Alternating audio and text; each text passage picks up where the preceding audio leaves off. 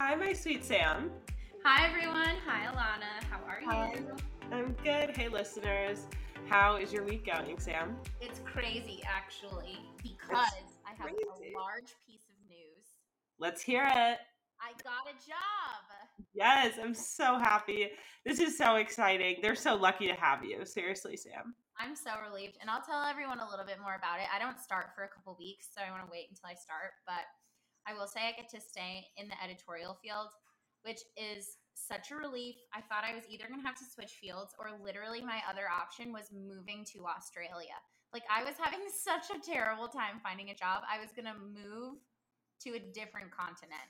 A bit traumatic, but still, I Just just pretty happy about it. head on out over to Australia. See what the land holds over there. But yeah, so the week's been honestly, I found this out late last week. So coming into this week, I definitely feel like a little bit more relieved, and like I feel like my downtime is almost like good now. Like before, when I didn't have a job, I always felt like I wasn't doing enough in my downtime, or like I should be like spending 8 hours. I should, finding a job is a job in itself. So I just felt like I wasn't doing enough, and now I feel like I'm on spring break or something because I'm going to start a job. So now during the day I can read and go to the pool, and I don't know. Have some time to yourself. What a concept. I know. My God, not feeling guilty for downtime. Someone teach me how to do that. Yeah, seriously. No, but I'm so happy for you and I'm really excited. And that's a major win. So I'm glad we started off. We got to acknowledge that stuff. Yeah. So how was your week? It's good. Guys, this is exciting. The podcast is almost at 30,000 downloads. That's crazy to me That you is want to wild. listen to me tell you all my deep, dark fears. No, in all seriousness, it is vulnerable and it is sometimes scary, Yeah. but I think for this community, just being able to have a safe space to feel like we're not alone and to understand these small little things or Yeah. big things a little bit more is just so important, you know? And so we're glad that you guys are finding community in it too. The way Yeah, and I will say, like, this is why I love when everyone leaves reviews, because like sometimes I do end the podcast thinking like, oh, I probably shouldn't have said that out loud to an audience, or stuff like that, and it does make me a little bit nervous. And then I read a review where someone found something I said helpful, even if it's just one person, that is enough validation for me that I should be, continuing to be vulnerable. So Totally. I'll get a message being like, that one, like it'll be one comment you said or something, and they'll be like, oh my gosh, that one thing Sam said in that episode, like same, I felt so validated. So I really do feel like it's just nice to not feel alone. Yeah. And speaking of reviews, this past week, Alana and I were talking about like what a wonderful community this is and like how exciting it is to hear what you guys have to say. And so we were trying to figure out a way to get people more involved. And she came up with the best idea. And so, do you want to tell them? Yeah. Okay. So we're going to be doing a giveaway for a one-on-one ADHD coaching session for one of you guys with me. So the way to enter into that giveaway is leave a review, tell us what you're thinking about the podcast, and give us any feedback you have, and then you'll automatically be entered into this giveaway. Do you want to tell them kind of like what you guys will talk about, like what they have in store if they win? Yeah, so in this introductory coaching session, what we do is we chat a little bit, get to know each other and where we're coming from in terms of our ADHD journey and where we're at. So we want to acknowledge and identify where we're struggling with our ADHD the most on a daily basis, what impacts us, so that we can work together and brainstorm some different solutions for moving forward. Once you guys submit a review, go ahead and send a screenshot to the Instagram, absolutely.adhd, just so that we know who it is, because I know that sometimes those don't have like full names on them. And so we want to make sure that we're able to track if you do. And I can attest to the introductory course, and I did one with Alana, and I will say a lot of my job success came from, outlining all of the things that we did during that 45 minutes. So, I do think it's like if you guys are looking to take your ADHD education to the next level and get maybe a little bit more personal with someone who has a ton of experience in the field, that's you, Alana. That's the person that has a ton of experience. I definitely think it's a really, really good investment of your time. Thanks for saying that. Yeah, no, I think that it's really helpful also. And sometimes we just need to process things out loud. And especially when we have a lot of different things going on, being able to set some goals with someone else, have some accountability, and be able to really just sift through these thoughts together, I think can be really helpful. So yeah, so go ahead and leave us a review and send a message to absolutely.adhd, and we'll go ahead and let you guys know next week who the winner of that giveaway is. Yay! Our first. So, do we get into what do you want to talk about today? Yeah, so today I wanted to talk about what feels like the magnetic pull towards distractions and instant gratification and just how significant that is. Maybe go a little bit more into depth on like why that is, but I wanted to chat about it more. I know we did at the beginning of this podcast, but I feel like we have to revisit it. Well, I mean, it's such an all-encompassing thing, and it affects every single person every single day. So it is really important for us to revisit this kind of stuff. Like, I'll tell you guys, I will say over the past week, I have had a particularly difficult battle with body confidence and my weight and the way that I feel and the way that like my clothes fit on my body. And I think I don't know really what happened or like why I feel this way, but I do really struggle with the instant gratification of food. Mm-hmm. Food, and I believe that food should be looked at as a medicine, as a way to fuel your body and, whatever, and all of that is to say, I do think like it's important to eat the stuff that makes you feel good, but also the stuff that like is really delicious and that you want. Like I'm not advocating for denying cravings at all, but I do think a lot of the time I look for instant gratification through food and it really throws me off track. Totally. And it's really difficult because I think we look for that instant gratification through a bunch of different things. Like refreshing social media. Just constantly refreshing social media, choosing to do certain tasks that probably give us a little bit more dopamine than the one that we should be doing. Yeah. Also, like going, like this might be a niche thing. We're very specific, but like going back to a person in whether it's a relationship or a friend or whatever, like romantic or familial, that isn't good for you, but gives you instant gratification, even though you know it's in the long run not like what's best for you. Totally. Yeah, I think that dopamine deficiency plays a huge role in relationships and the way that we approach relationships. And so just to recap, we mentioned this at the beginning, but I'm if any of you guys are new, of course, like ADHD involves having lower levels of dopamine. Dopamine is like that feel good chemical, the thing that helps us feel motivated and the thing that helps us like move towards our goals and plan and prioritize. So if our brains have less of that, then they're technically like wired to constantly be seeking that out. So our brains are constantly seeking out dopamine through the actions we take, through the tasks we do, the thoughts we have, the behaviors we engage in, all the things we just described. Yeah. And I read this reframing thing about dopamine quickly that I think you'll find really interesting. And it like helped me figure out like where dopamine plays a role in my life. Instead of thinking about dopamine as the happiness chemical, you should be thinking about it as the motivation chemical. Mm-hmm. Like dopamine is the chemical that motivates you to do something, even though it does provide happiness, instant gratification, that kind of stuff. Like when you think about the way that dopamine plays a role in your life, it motivates you to do stuff versus other stuff, So yeah, I think you're so right. And when in the context of ADHD, I bet most of us struggle with procrastination in this respect. Definitely. Like I think that's probably the biggest issue. Definitely. And going back to what you were saying about it being the happiness chemical and how it actually is, more about like motivation, everything. Well, think about it. When we're engaged in something that makes us feel good, that automatically gives us that feeling of like, oh, hey, I want to continue doing this, this is working, or this feels good, or this feels productive. I want to keep going, So it really is tied together. Yeah, and I want to say too that just because you are struggling with procrastination doesn't mean that you don't want the thing. So, like, let me explain this. I have a friend, and she is so smart, so intelligent, is going back to school.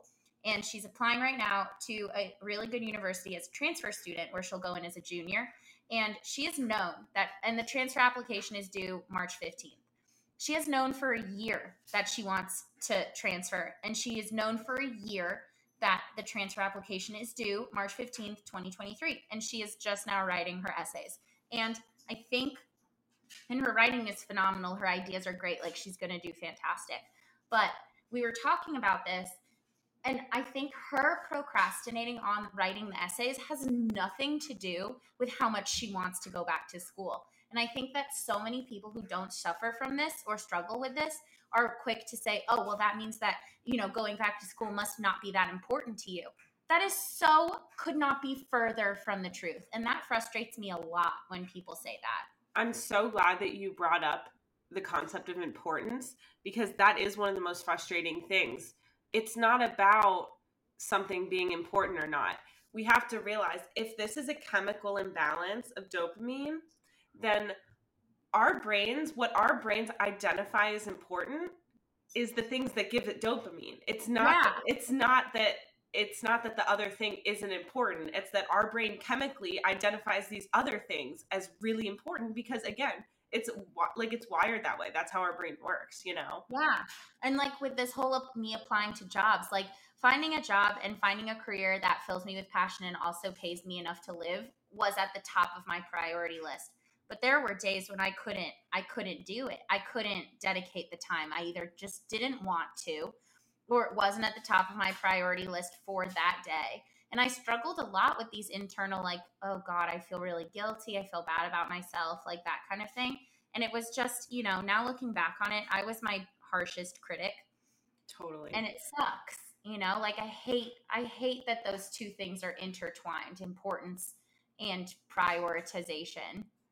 Sometimes it is that easy, but sometimes it's not. No, it's so difficult because we have that super significant pull towards these other things that give us dopamine. Like, it's not just like, oh, I'd rather do that. It's so much more than that. And something that also is like super important to mention, like, this is why so many people with ADHD do struggle with like substance use or things like that, or even like I think of like caffeine addiction, like, and that's for me, I'll crave a coffee or whatever, and then like I keep needing more and more caffeine, because it's just that instant, like, this helps so right away in the moment.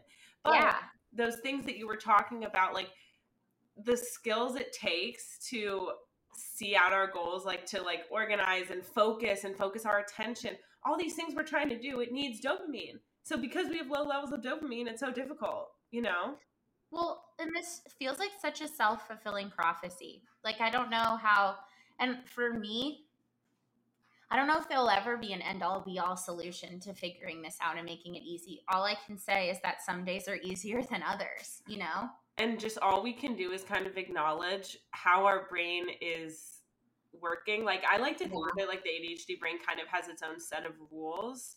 It's not that it's incorrect. It's not that it's right or wrong. It's its own set of rules. This is how our brains work, And so we just kind of have to know and understand that so that we can,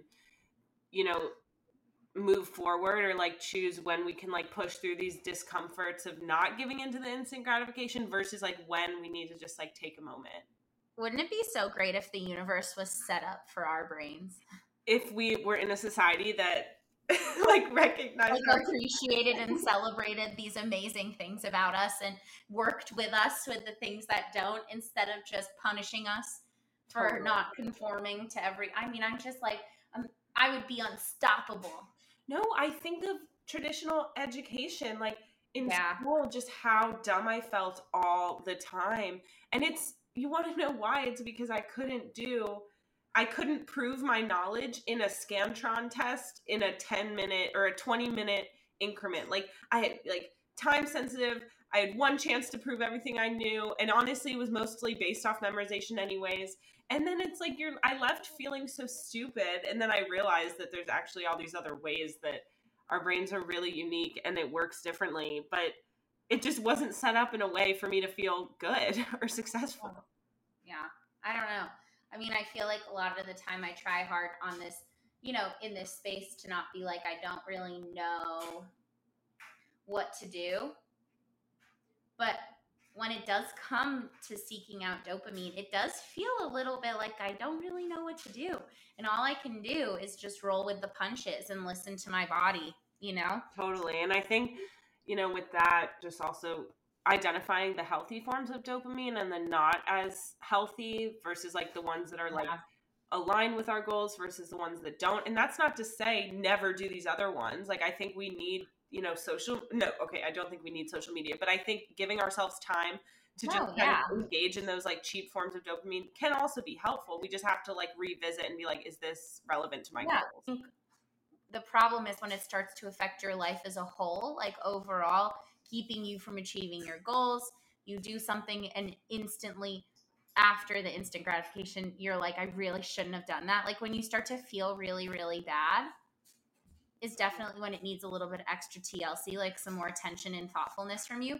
But I think, for me at least, one of the bigger problems I struggle with tangential to this issue is how cruel I am to myself when this happens.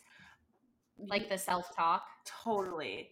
And I think about this too. It is so easy to be like, oh, I wish I didn't do that. Or, I regret that. And something that I'm personally working on is acknowledging that like, if I have more clarity about a situation after it happens, like if I can acknowledge and say, I kind of wish I didn't do this. It doesn't feel great. If I have that sense of clarity, like that's still progress and that's still moving forward. And I know that that's way easier said than done, but that is a helpful mindset shift for me. Like, because it really is difficult to have that feeling and then want to just fix everything and be like, well, I have to change it all now and everything. And it's like, no, we can sit with that discomfort and that feeling of knowing, okay, I wish I handled that a little bit differently, but like I have more clarity about it. So let's move forward with that information now, So I think this is really interesting, and I've been kind of reading more about it recently, so I just wanted to talk about it on here because I think it's really relevant.